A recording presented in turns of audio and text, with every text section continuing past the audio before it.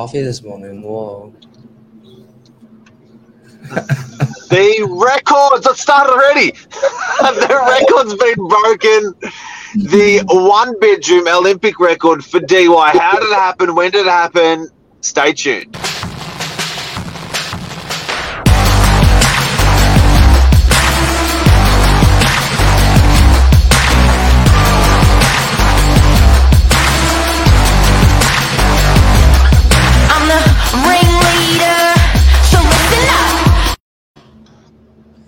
Morning, Mr. Novak. Hello, Mr. Lamplow. How are you? Mate, great. Friday morning, blue skies, Olympic records being broken left, right, and center. Cannot complain. How are you this morning? Mate, good. Even DY's bringing home the gold. I'm getting my jab this morning, my Pfizer. That's good. That's good. And is Lisa getting hers as well? Yes, yeah. We're both getting it. Wish us luck. Good luck. Doing your bit for the community. Doing our bit. It's a team effort. But anyway, everyone's got to do it. Olympic records being broken. DY is doing pretty strongly in a couple different categories at the moment. The Northern Beaches in general has done incredibly well with capital growth, particularly across the housing side of the market. Typically, we see that apartment prices will eventually start to follow, although there's been a bit of a bigger divide between the two, probably now than there ever has been. But some really strong results coming out of the office, which is sort of showing the apartment side starting to pick up and gain a little bit of traction. So, Mark, what are we going to have a chat about today? That's right, even through lockdown. Yeah. Look, this is a really interesting one. Good morning, Luke. Jab. Very interesting. So, Meriton DY, the biggest apartment builder in Australia, came to DY. DY was up in arms for 20 years about the density, the height, the sheer size of the structure of 300, 400 units to go in. Went through. Mr. You got the wrong screen there, bud. Meriton came to town, built 365 units, sold, we helped them, sold 365 units. We had a lovely lady buy a one-bedroom for $700,000. Now, two years ago, it was big money. What did you just sell it for? And how did you break that record? So, Meriton one better, smallest sized one better that they had in their stock, little galley kitchen. Yeah, that was purchased by my vendor for $700K 2 years and 2 months ago, and we just got $890,000 for it. It just settled Wednesday. So massive money. As you'd say, a true or a pure one-bedroom apartment. Very nice, of course. All the Meriton apartments have been very well. But you know what, actually, Mark, this sort of came about in a couple of ways. We scratch each other's backs in the office, and we are able to show each other's properties. And the way this one worked out, myself, Michael, and Sevan, we all had buyers. We all had a few buyers, actually. But through on the same property.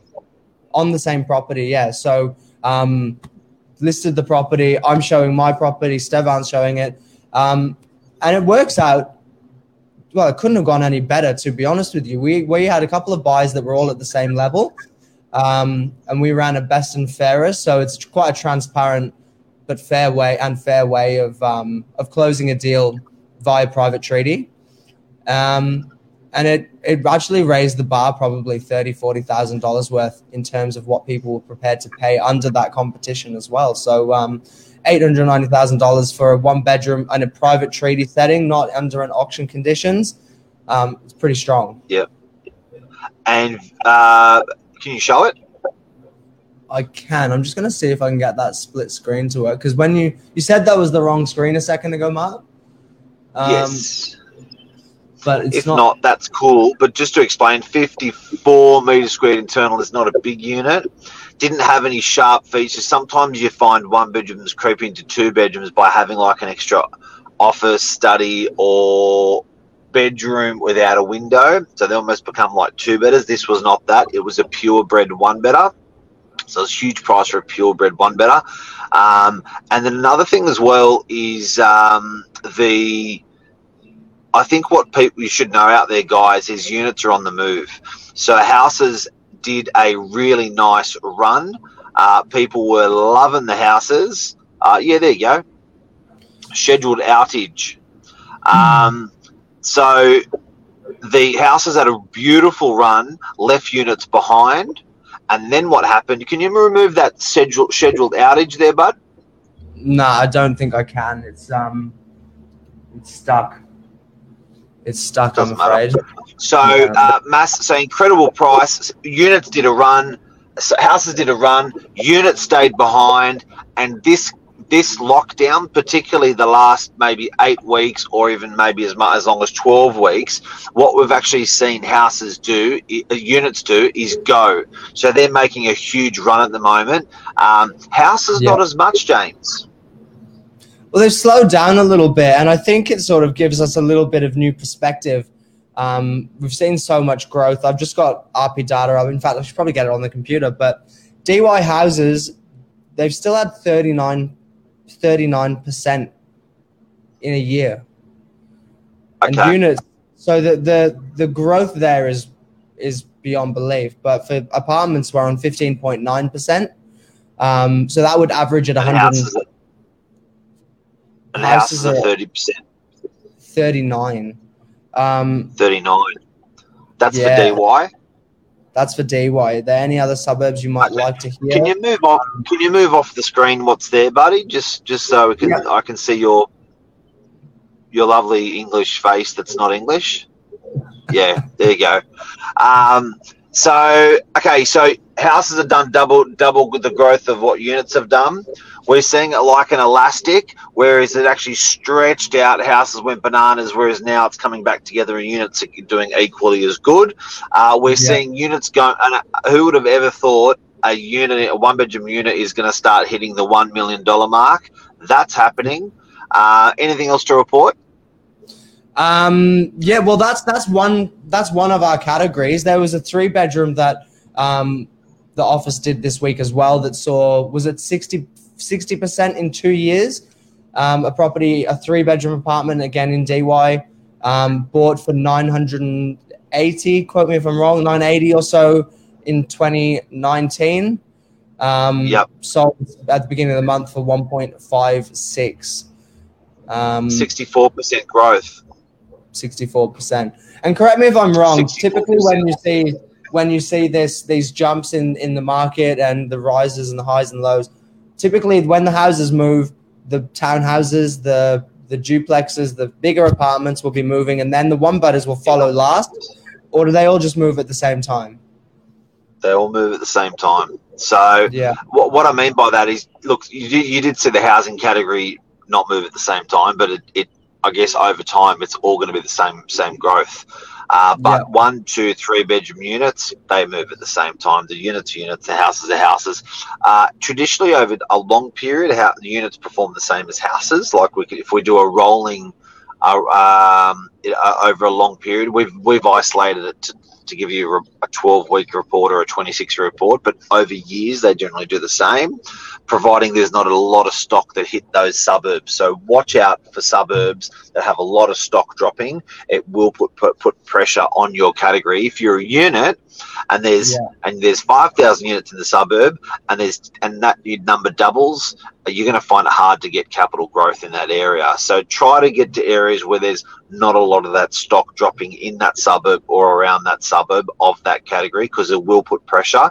It's like diamonds. If there's a lot of them, the price goes down. If they are rare, the price goes up. Same thing with supply and demand for apartments.